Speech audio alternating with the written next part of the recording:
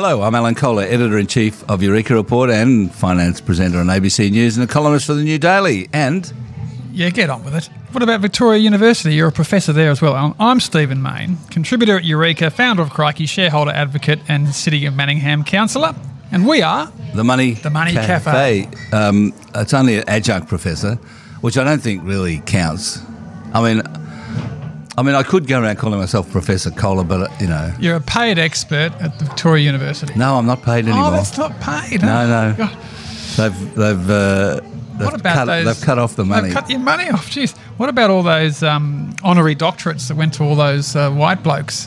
And Tom Snow, son of Terry, the $600 million owner of Canberra Airport, rich lister, cut off their funding for Melbourne Uni because they gave 6 old white blokes honorary doctorates and no one of any diversity. Well, I'm an old white bloke. And I know. Have you got an honorary doctorate? No, but I'd accept one. Jeez, they give them out like confetti. They just... the way right? Universities dish out honorary doctorates. Anyway, but you're an honorary, unpaid adjunct professor. So congratulations for that. Now, what are we talking about? I'm also an honorary ex-editor of the AFR, Financial Review, and I went to their 70th birthday party last night in Sydney. And I'm feeling a bit scratchy this morning, Stephen, I must confess. God, you got a hangover. So there was an after party. Oh, where was that held? Well, it was in the bar upstairs. Oh, okay. Called the Zephyr Bar, which has a magnificent view of Sydney, I must say. The Zephyr Bar. And you were there as a, 11-year veteran, ex-Chanticleer, and one of their 6 greatest AFR editors, I guess. There's been about 6, hasn't there? Well, there haven't been that many, to be honest. But I feel like West Farmers. I'm actually the oldest living editor. Oh, good. Editor from 85 to 88. Did they do the usual media power play and invite a whole bunch of former prime ministers and premiers? Yes, I chatted to John Howard, Paul Keating, Malcolm Turnbull. All in the same room on the same night. I chatted to Peter Costello, Phil Lowe was there, Glenn Stevens, his predecessor at the Reserve Bank, Ian McFarlane, his predecessor, who I sat next to. So who out of that mob got to give a speech? Josh Frydenberg gave the keynote, and the other keynote was Robin Denham, the chair of Tesla. Neither speech was any good. They were both terrible. Josh told me that he started writing his speech 3 weeks ago and had to change it all after Russia invaded Ukraine. And he spent the last 3 days sweating over the speech, writing it himself. He didn't get anyone else to write it. He wrote it himself. Gave a terrible speech. Why wouldn't they give Keating a chance? I mean, I'm being perhaps a little unkind, but definitely the consensus in the room afterwards was that it wasn't the greatest speech they'd ever heard. And Robin Denham's speech, honestly, she... Chair of Telstra, Tesla, I should say, ex-CFO of Telstra. Ex-CFO of Telstra and some head of some sort of technology council of Australia or something. Anyway, she just pulled out this word processor speech that she would have given at various graduate ceremonies at universities and so on. Rah, technology. Technology is great. We're all technologists. And you're like, oh, God. So... And no one from the AFR So I said to him afterwards, why don't you... You could have spoken. Well, I would have been more interesting than those people. Yeah. But I said to them afterwards, why didn't you invite somebody to speak who would be interesting, who would say something interesting? Yeah. And the answer was? Well... Oh, no, they went for big names. Yeah. There was a night of big names, Stephen. It was a name dropper's paradise. Fair dinkum. Yeah. Well, I did 70 days at the AFR and I didn't get an invite. For 70 days of pretty poor Rear Window columns. I think that's poor form. 23 years ago. I know. But anyway, you're lucky you got to go. You did 70 days of Rear Window, did you? Yeah. Right. I was the shortest served Rear Window editor. I was carving them up, defamation threats every third day, that sort of stuff. It was a well-read column, and then I had a brain implosion and resigned to run against Jeff Kennett in his seat of Burwood in 1999. So that was the end of my mainstream media career. That was possibly not your best decision. Well, Stephen. I mean, I then set up Jeff.com, which had more traffic than the Labor Party's website. And then Jeff lost, and we changed Jeff.com to Crikey.com when the slogan was bringing down governments since September 1999. So if I hadn't quit his rear window and run against Jeff, there would never have been a Crikey. So I don't think it was that bad a decision. No, we're blessed to have Crikey, I think. Yeah. So you can always, you can always claim that. You started Crikey. There it is. That's right. You did. And you sold it for $1 million. Poor Eric Beach has had to sustain all the losses ever since, but he's done a great job. I don't think it was losing money anymore. At the Christmas party, he said it had lost $15 million over the last 15 years since he sold it. Must have been finally, it's making a profit and paying a dividend now. Did he tell you the truth? He got drunk. Told you the truth. Anyway. Now, listen, you want to talk about Warney. Now, you, I'm told, played cricket against him and with him. And with him, yes. He was the captain of Mentone Grammar. I was the playing for Ivanhoe Grammar, and he came along, and I think I faced 3 balls off him, was dropped on one of them, but took a sneaky single and then gave it away the next over to the spinner at the other end. And then he carved me all over the park when he batted at number 4 for Mentone Grammar. And then he was captain of the combined Grammars team, and I was the sort of third change, last picked, just made it into the side. So I actually got to play 3 games under him as captain. And I'll never forget going up to Kilmore College in Assumption College in Kilmore, and it was a howling gale, and I was bowling wide. I couldn't land it into the wind. And he took me off, brought himself on, and just landed every leggy perfectly into this ridiculous gale. So... yeah, and he was a sledger back then too, so he was one of those guys. But you wrote this scandalous piece about him for Crikey. Oh, but sledging him. 21 years, yeah, because he was a foul-mouthed sledger, and that was 21 years ago I wrote that. Yeah, right. So it's not after he died. I haven't been speaking ill of the dead. So I was going to say he's been let's talk about him from an investment point of view. They reckon he's worth about 50. So you compare him to the Don. So the best 2 cricketers we've ever had are Don Bradman, the batsman, and Warney, the bowler. The Don did 20 years as a stockbroker, his own firm. After his first firm, the broke, Harry Hodgetts. Did he get rich? I don't think so. He gave it all to the Don Bradman Foundation. And his foundation never got in trouble with consumer affairs like Warney's foundation did. And then the Don became a professional director, Kelvinator, Argo, Folding, and then he became the worst curmudgeonly grump on the Cricket Australia board, not wanting to pay the Chappell brothers anything, and, I was never paid, so why should you be paid? So, whereas Warney hasn't touched the share market, and he's been a mansion flipper in Brighton. He's bought and sold 6 mansions in Brighton in the last 20 years, and he's made at least $2 million on every deal, so he's a great payer of stamp duty. And so has he done it because he's never satisfied with the house, or has he done it to make money? I think he's done it to make money. I reckon there's a Shane Warne premium that if you're buying Warney's house, you pay 10 or 15% more. So I think he buys a house, makes it famous, sells it for 2 or 3 million more, and then buys the next one. So he's just been an incredible property flipper, and and he's done well because he hasn't had to work. And a lot of people like him. He loves his gambling. A lot of guys like that, they gamble it all away. But he's worth, they reckon, 50 mil, and he's about to build a mansion in Portsea. He paid $3.6 million for the land and was about to build a $5 million mansion. So now he's going to have a massive funeral. He's going to have the biggest funeral in Melbourne since 300,000 turned up for Sir John Monash's funeral in October 1931. And the amazing thing about that is that the crowds lined the trip from Parliament House, where the Monash funeral was, to the Brighton Cemetery, where Sir John Monash was buried, so 8 miles away. Why was Sir John Monash so popular? Well, he was perceived to have won us the First World War. He was the brilliant general in the First World War, and then he created the State Electricity Commission. So, but the fact that 300,000 turned up, I mean, that was 15% of the population at the time or something. So a general and an engineer could never be that popular now. And that's why you'd have to be a sportsman to be popular. And people say that's why we never had any anti-Semitism in Melbourne, because he was this Jewish guy who was a war hero and everyone loved him and they all turned up to his funeral. So, but the Brighton connection, I mean, Warney, he's the king of Brighton property, and you never know, he might get 100,000 at the G on March 30 for his evening state funeral, which is very unusual to have a nighttime state funeral at a sporting facility. But He was so huge. Now, I need to ask you about AGL. There's a few questions about AGL. We'll get to that perhaps in the questions. Or maybe we can head off the questions now. But, I mean, what do you think is going to happen now? Because are they gone away forever, or is it now depend on what happens to the vote on their demerger?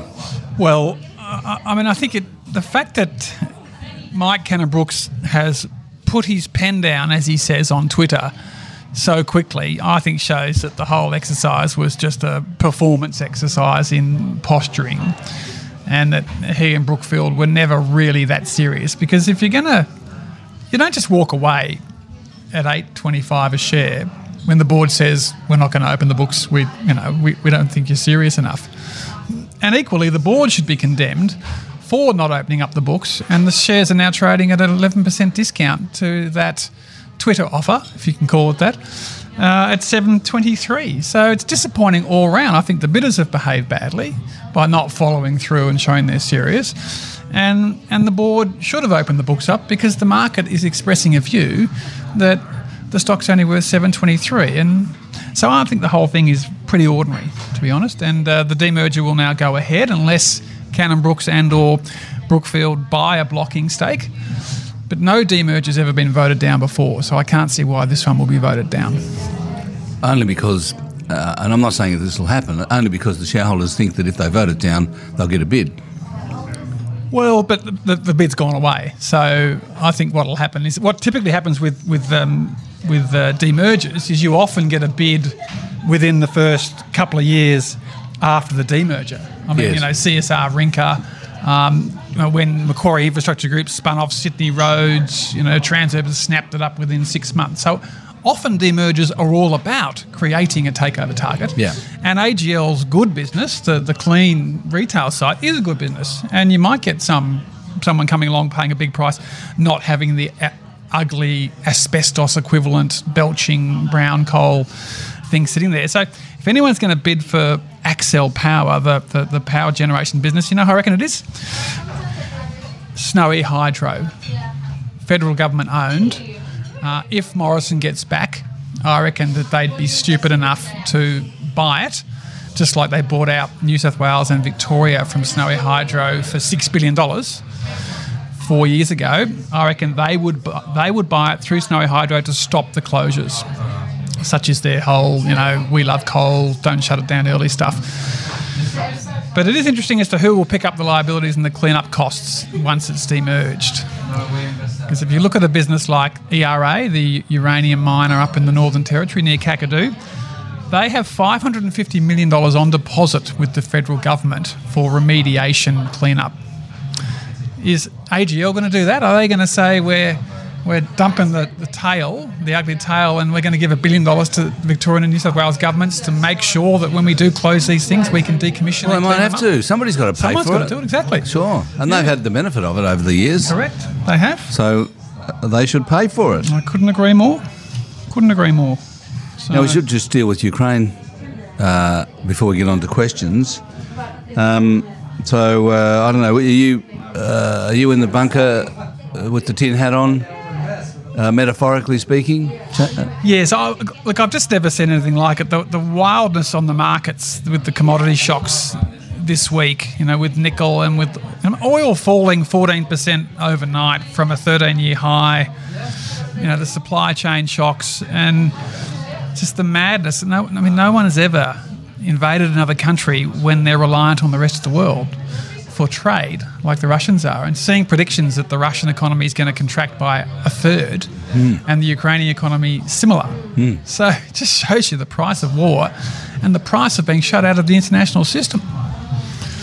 Yeah. But can we afford to shut them out with all the minerals they produce? I mean, they can, as you wrote in the New Daily, it could be havoc if we get shut off from all the... It'll be every bit as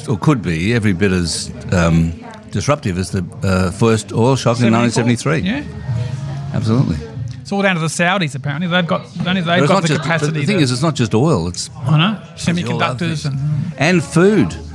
I mean, the wheat price has gone up to beyond where it was in... It's gone from, 263 to 400. Yeah. Yeah. So record. and that's beyond where it was in 2010-11 that caused the Arab Spring, because that was a food shortage or food price revolution, really. But the weirdest thing is that if anyone is a winner from this, it probably is arguably Australia in the world in Absolutely. terms of Completely. Nickel prices and wheat prices and that sort of stuff. So, but I think it's just. I've just never seen the West so united, and I've never seen so many foreign brands pulling out of a market that's so large. Yeah. You get the old Iran and Burma, and we're pulling out, but never before has McDonald's, hundreds and hundreds of stores, all the big four accounting firms with thousands of staff, and just shutting their doors. And they're paying the staff. They're continuing to pay the staff. So you wonder how long that's going to go on for, because there's no. I mean, it's hard to imagine them actually reopening the stores. Well, that's the question: is when BP and Shell say they're pulling out, are they actually handing back the equity in the joint ventures to the Russian state? I mean, that's actually giving them a windfall. You wouldn't want to do that. No, that's right. So you should. The announcement should be we are shutting. Yeah. So it's not we've gone forever. Well, that's what McDonald's is ceasing. Yeah, that's we're what shutting. McDonald's has done. They've shut the stores. Yeah. And with Visa and MasterCard and those guys, it's just we're shutting off banking. So it's a blockade shutdown, not a permanent withdrawal. But it's being reported as if everyone is getting out. And nothing like this has ever happened. Ever. I know. So this is a real interesting test of the interconnections of globalisation, and just. But also, it's also about ESG in a way. I mean, all these companies they're boycotting or shutting down Russia because of ESG reasons. Correct, for reputation, ethical, not wanting to be associated with a rogue warmongering regime. So you're right. It is the most dramatic piece of ESG investment decision making I think we've ever seen since ESG came on the scene. Exactly. So anyway, I think it's obviously it's unsustainable. I suspect that my most positive outcome is. Palace coup on Putin, Navalny becomes Prime Minister, and then Russia joins the Quad to help us all contain China. The problem with the Palace coup idea is that the Russian people are being fed lies completely. I mean, they are... But you can't lie about failed Visa card transactions and McDonald's being shut. No, that's true, but he is successfully blaming everybody else. So far. But he's massively losing the information war. I mean... Well, we think so, but I've been reading stuff from inside Russia, and they are getting one story and one story only. That is true. Which is that the Ukraine... They're rescuing Ukraine from Nazis. But when the economy contracts by a third, how do you explain that one away? I mean, it's going to hit ordinary Russians. Well, it already has. Will keep doing. I've read one theory that says that these sort of things actually help despots because they get to blame the West. Look at Mugabe. I mean, he hung on for decades after sanctions and impoverishing his community. Well, and there have been sanctions. There were sanctions against Castro in Cuba, sanctions against Kim Jong-un in North Korea. It didn't work. So what sanctions have knocked over a dictator? It's usually the palace coup is the more common way that that's right. So we need a good solid palace coup, and the Russians have had plenty of them over the years. So I think it'll be a food riot issue when the food rations come in. That's when they'll do the palace coup. Right. Let's do some questions. Let's do some questions indeed. So well, the first one was we've already sort of covered. No, have we? BHP and Woodside. BHP, yeah, that's right. So we've got two questions on BHP and Woodside. Do you want me to read them? Yeah, you read it out. So Alex says, I'm a BHP shareholder and I still don't understand how the merger will affect my holding. Will I have Woodside shares as per the ratio announced, or do item one-off dividend? Do I get a one-off dividend relative to the asset price at settlement date? And Rick says, re the merger, BHP and Woodside, can you preempt your thoughts on effects of the issue price of new Woodside shares and effect on BHP share price? All right, so look, Stephen, what do you reckon? BHP shareholders will be collectively getting 48% of Woodside. So to explain that, Woodside's currently got 969 million shares on issue. They're going to issue an additional 900 million, and that's going to go out to all the BHP shareholders. Now, there's 550,000 BHP shareholders who collectively own 5 billion shares. So for every 5.5 BHP shares you own, you're going to receive a Woodside share. But that is actually going to be paid as an in-specie fully franked dividend, which I've never seen before, a piece of scrip share coming at you which is classified as a franked dividend. So that's very unusual. And when you combine the fact that they're paying a $2.08 fully franked interim dividend on March 28, that's $10 billion. You have got the greatest deluge or distribution of franking credits to shareholders in the history of Australia coming up in the next few months. And I think it's quite cleverly structured. And as for whether the share price is going to go up or down, I think it's a nil premium merger.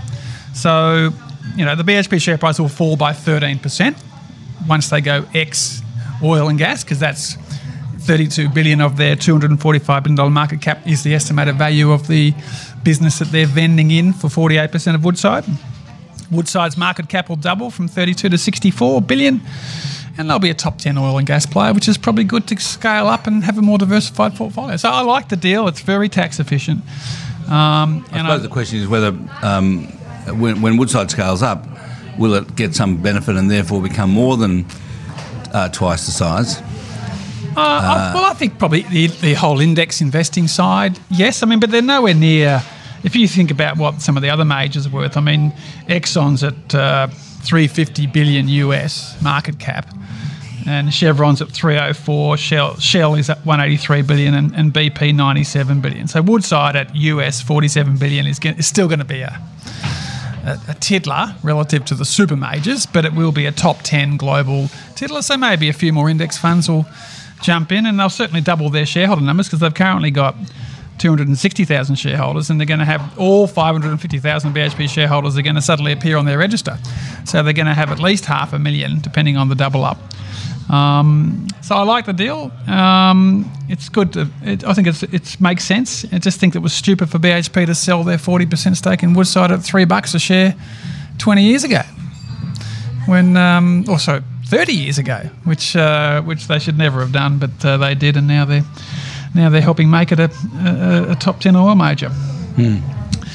Now I should ask you the next question. Well, I know, but these are about AGL. So, do you think we've answered those? I think we've pretty much covered AGL. The only comment I was going to make is that I don't like these schemes of arrangement, because where unless the board agrees, the takeover fails. I want to go back to the old days where they would raid on market and they would campaign to get to 90% to be able to compulsorily acquire. But the reason they've gone out of fashion is 90% is too hard. So we need to change the takeover laws and have less of these agreed schemes where you only need a 75% vote, and go back to the traditional on-market raid, but maybe make it compulsory acquisition once you've got to 80%. So it's a more realistic target to hit. And the biggest mistake that Cannon Brooks has made, and his mates at Brookfield, is that, as I said last time, they should have bought 10 or 15% on market, and they still can, because the stock has tanked to $7.23. It's cheap. So if you don't want the demerger to happen, Mr. Cannon Brooks, whose own share price has crashed from $4.60 to $2.50 at Atlassian, so he's had to worry about suddenly being only worth $20 billion, not $30 billion. So I think he should still go on market and get himself a seat at the table, and then it becomes a game of who's on the board. I think it's worth just reflecting on this, which is that you mentioned before that Cannon Brooks and Brookfield were kind of making a show or posturing. Yeah. And I think that may be true of Michael Cannon Brooks, but I don't think it's true of Brookfield. I think that Brookfield is in the process, in the business of building an Australian power business. It's already put together transmission and distribution assets in Victoria, and with Ausnet. It is not a posturer. Yeah. Brookfield. Yes. They own Multiplex. They're one of the biggest foreign investors in Australia. So you're right. They may come back and have another. So they clearly are trying to do this, and they would want to, and they clearly would want to buy AGL or something like it. I don't know. And because it was such a shotgun wedding between those two, between the initial announcement and sitting down and trying to work out a deal, is it 80-20 or not? One of them probably worked out that the dance partner probably wasn't right. So the first thing they need to do is get divorced. So they've got divorced, and you're probably right. Brookfield is quite capable of coming back, but the market is certainly not pricing that in at the moment. No. And everyone's expecting the demerger will go ahead, and then it'll become a game of does someone pay for the good bit, and Brookfield would certainly be keen to buy the good bit, I would say. That's right. So the next one from Michael is not really a question, it's just a statement about Bitcoin that it couldn't really work for Russia to avoid sanctions, in Michael's opinion, because there's not enough liquidity. He was picking me up on a piece that I wrote for New Daily, suggesting that maybe Putin could use Bitcoin to get around the sanctions, and Michael, that was just a column. Yes. Yes. But cryptos are great for money laundering and crooks and illegal online gambling, and that's why the governments will never surrender control over currencies, because if the governments don't have control of it, who does? Someone's got to be in charge. Yeah. So, I think that this whole episode with Putin and Russia reiterates why the West needs to control currencies like the US dollar. It's incredibly powerful, and they are deploying that power right now, and they're never going to hand that power over to Bitcoin types. No. So Grant says, I was interested in your discussion last week with James Thompson about the lack of access to hybrids now into the future due to legislative changes. My wife and I currently have 3 different bank hybrids, ANZ, NAB and Westpac, in our SMSF, but have recently discovered that unless we pay either our accountant or financial advisor to verify we are a, quote, sophisticated or wholesale investor, we can't access the recent ANZ Capital Notes offer. I find it particularly strange that retail investors can't access the offer at the $100 offer price, but once they are listed, we can buy any amount we like on market. Your and Stephen's thoughts would be appreciated. Well, it is a disgrace that they've passed the Design and Distributions Obligations Act in October last year, and the hundreds of thousands of retail shareholders who own hybrids are now not allowed to roll, and CBA and ANZ at the moment are kicking them off and forcing them to be redeemed, and saying that only sophisticated investors can get in, and that's the syndicate brokers. And to be sophisticated, you have to get a statement saying that you're worth $2.5 million outside of your house, or you've made more than $250,000 in gross income in the last 2 financial years. Or you have to get financial advice. You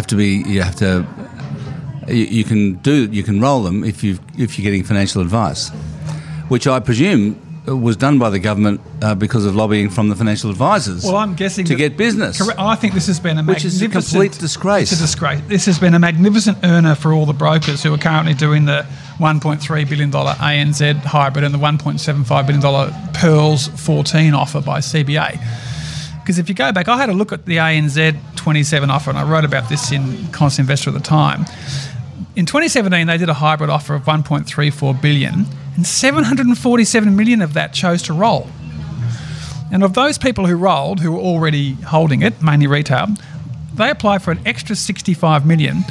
Then they made the offer also to their 550,000 ordinary shareholders who weren't hybrid owner but had ordinary shares, and another $183 million applied for that, and that satisfied everything. They didn't even fire up the broker offer. They canned it because demand was so strong from current owners. So now they've cut it off. Now they've cut the whole thing off, and the whole thing is off to brokers unless you fill in these forms saying you're sophisticated. So I've got a new product for the Australian Shareholders Association to build, which is this: a centralised list of everyone who's deemed officially sophisticated. And then you present that list to every book build offerer, and you say, you must invite these people, they are officially sophisticated. Because at the moment it's all hidden within an accountant's office, financial advisor's office and broker's offices, and no one knows who is sophisticated or who is not. And now they've cut off the hybrid rollover. We need retail to get a new mechanism to get back into the game, because being kicked out of an existing investment effectively when it rolls is a whole new level of disenfranchisement of retail. And there's a lot of Australians with a $2.5 million house now. No, I think it's outside of your house. It's outside the house? Yeah, it's assets outside of your house. Oh, well. So, but I mean, the word sophisticated is a joke too. You can be a rich farmer who's as thick as 2 planks financially, and you can get ripped off blind because you've got the financial assets, and you can have a PhD in financial management and you're not sophisticated. So it's bullshit. It should be credential-based, not dollars-based, in my view. Tim says, check out these obscene employment costs in the bike exchange announcement on 25th of February, page 22. I hope that the executive REM numbers cited in the second point here are a provision taken in the event that the business succeeds and the SBPs vest. However, I doubt it. My question is, at what point is an ASX-listed company prohibited from issuing share-based benefits due to lack of performance? I reckon that the fact that they're doing all sorts of acquisitions immediately post-IPO means that their original plan is scrapped and they're scrambling to save face. All of the above aside, excluding the executive REM one-offs, the core employment costs become so high, calculated with flat employment costs, 30% revenue growth, we'll be waiting 5 years to see a P&L with a profit. Now, Tim, like every investor who's lost money, and you obviously paid 26 cents in the float 13 months ago. And what are they now? At 20 million, and they're now at 7.6 cents. So I can understand you're angry, and I can understand you say that they did pay 5.7 million in employee costs in the last 6 months. But look, they've had to hire a whole bunch of new people. You can't roll out the world's biggest bike exchange without having some smart people. So there are many successful startups that lose money for a few years, hire some great talent, and then come good.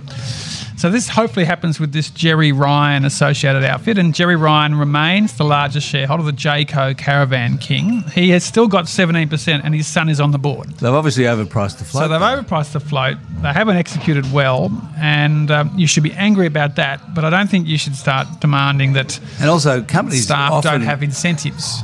Companies often go on an acquisition binge after IPOing. Yeah. Because they got all this money in the bank. Well, it's the reason they IPO. Yeah, really, is to get the money to make acquisitions. But they only raised 20, and they lost 11 million in their first full year, and another 6 in the last half. So they certainly burned through was that cash they lost? That's real cash. Yeah, I think it's real cash. So they haven't executed well. So they'll probably have to come back to market. And as soon as a small cap is suddenly in need of cash, that always hangs over the share price big time. So, but look. Hopefully it turns around, but you've got to pay these people something. And maybe the business model of the world's biggest bike exchange where you have all these bike customers who come onto the exchange and then you get paid by bike suppliers to have access to those customers. Maybe that's not a great model. Oscar says, Alan, in your ABC video titled, quote, "Some Context Around Australia's Largest Quarterly GDP Growth Since 1976, you paired a decline in both GDP and business investment to the, quote, absence of a coherent energy policy.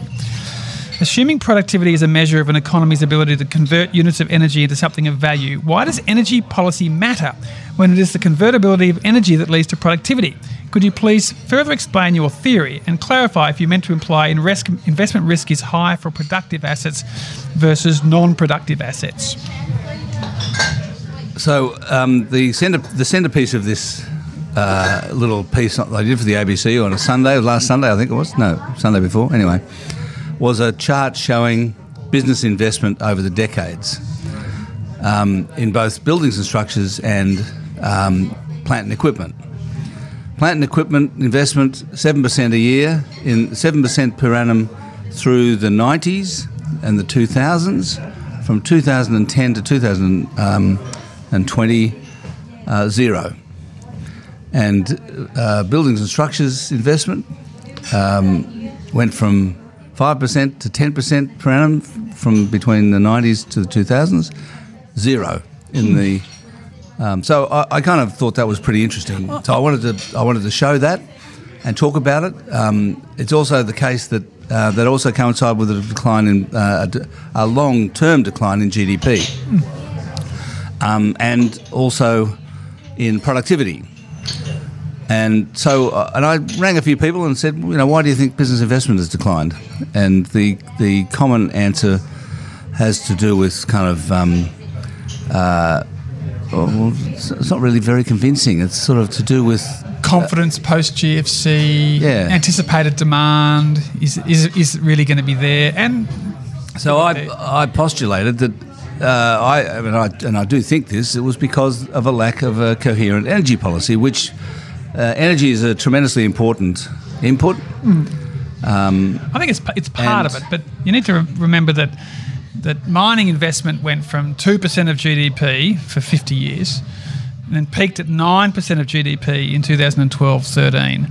when it peaked at 136 billion in one financial year. And so, and then we got through the mining investment boom, and then it's the overall business investment has tailed off. But you're right, the other sectors are also a bit insipid. And I think there's an element of these greedy shareholders demanding cash, dividends and buybacks. There is definitely an element of that. Yeah. Totally. And we're all just too conservative. I mean, at City Manningham the other night, I discovered that we own 2 street sweepers, right? And they cost $360,000 each. And one of them is more than 20 years old and has to be serviced every 14 days. And I said to the guys, would you like a new one? We've got $96 million in the bank. We can afford to buy a new street sweeping machine and spend a bit of capital works rather than get this old clunker that's more than 20 years old and has to be serviced every 2 weeks. So hopefully we can, that's an example of capital expenditure. But who's going to buy a second-hand street sweeper? Well, it's probably worthless. We've had 20 years out of it. It goes into the landfill, doesn't it? Send it to the tip, yeah. So recycle it. But, we've got $96 million in the bank and we should be investing in capital works. But we seem to be so conservative we don't do that. I'm not sure this is a question, but we'll hear from Lachlan, who says, your conversation last week about Blackstone and other investment firms in the US purchasing affordable homes to rent out terrified me to the core. Apparently similar things are happening in the UK, so can you see such a trend taking off here? Are there regulations or laws in place to prevent such a move, or are we heading towards a dystopian future where we rent everything and own nothing? So you probably heard it, but James Thompson talked about how Blackstone is buying houses. And what's wrong with that? What is wrong with that? It is another asset class. We are ridiculous in Australia where we have all these tax incentives to keep corporates out of housing. I agree with you.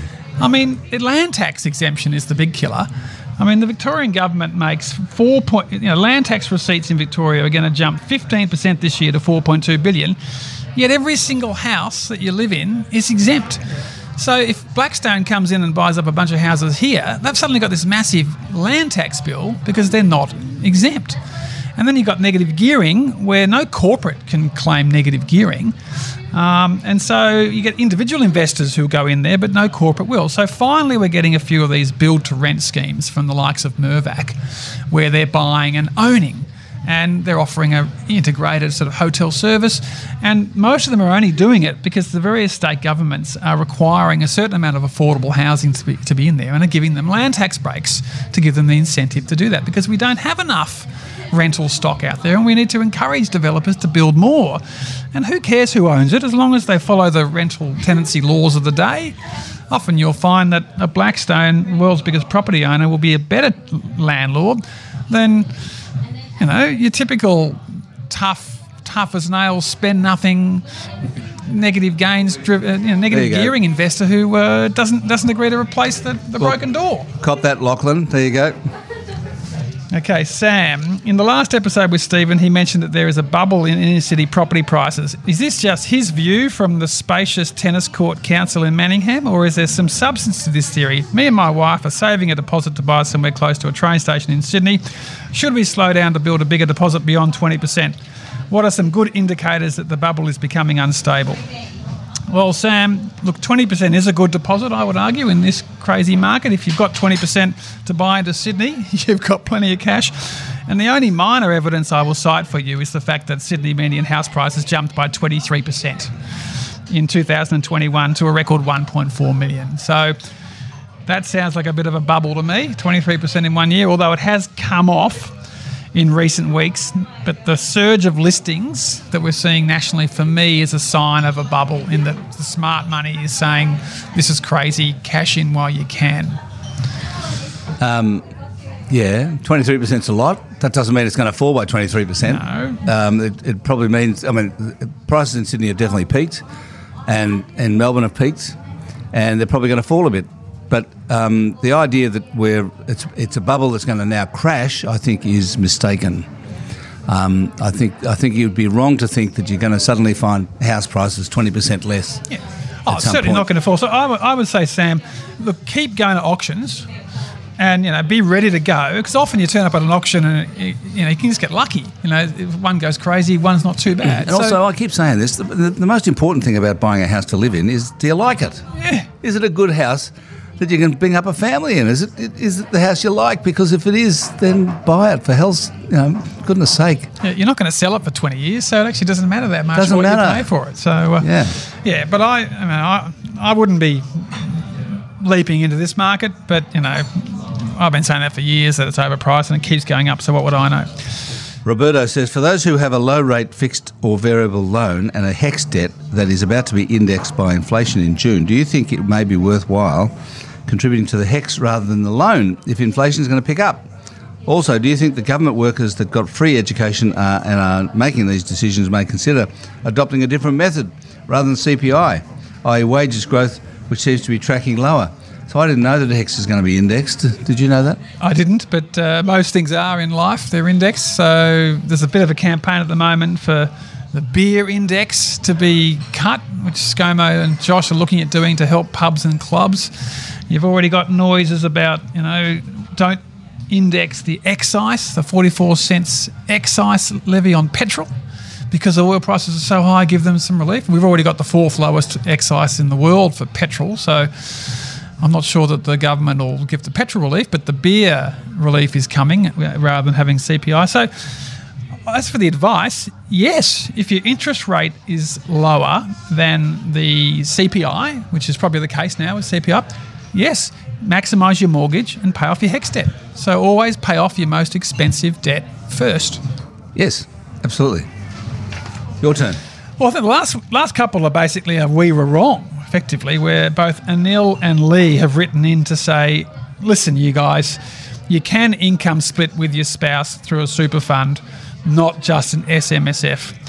So I think we simply have to say with that. I deferred to our Eureka Report SMSF coach, yes, Olivia Long, on this. Yes. And she is an SMSF expert, not a super fund expert. Yes. So that's why that there, and I didn't know myself, and so there we are. Yeah, so you can, and that is the case in most things with super. If you can do it in one category, you can do it in another. I mean, it'd be pretty rough if you couldn't income split with your industry fund if you can do it in SMF. Well, a fund is a fund, really, in a way. I mean, if the structure is the legal structure is the same, whether it's a Australian super or a SMSF. An SMSF. It's still a fund. Still a fund. Yes, exactly. All right, Alan. Well, that's the end of our questions. So you can go back to getting over your AFR party hangover. A la hard quiz. You can do the sign off. Oh, okay. All right. Thanks for listening to today's episode of The Money Cafe. James Thompson will be back next week, so send in a question and we'll answer it together on next week's episode by emailing themoneycafe@eurekareport.com.au. Until next week, I'm Stephen Main, he's Alan Kohler, and we've been The Money Cafe.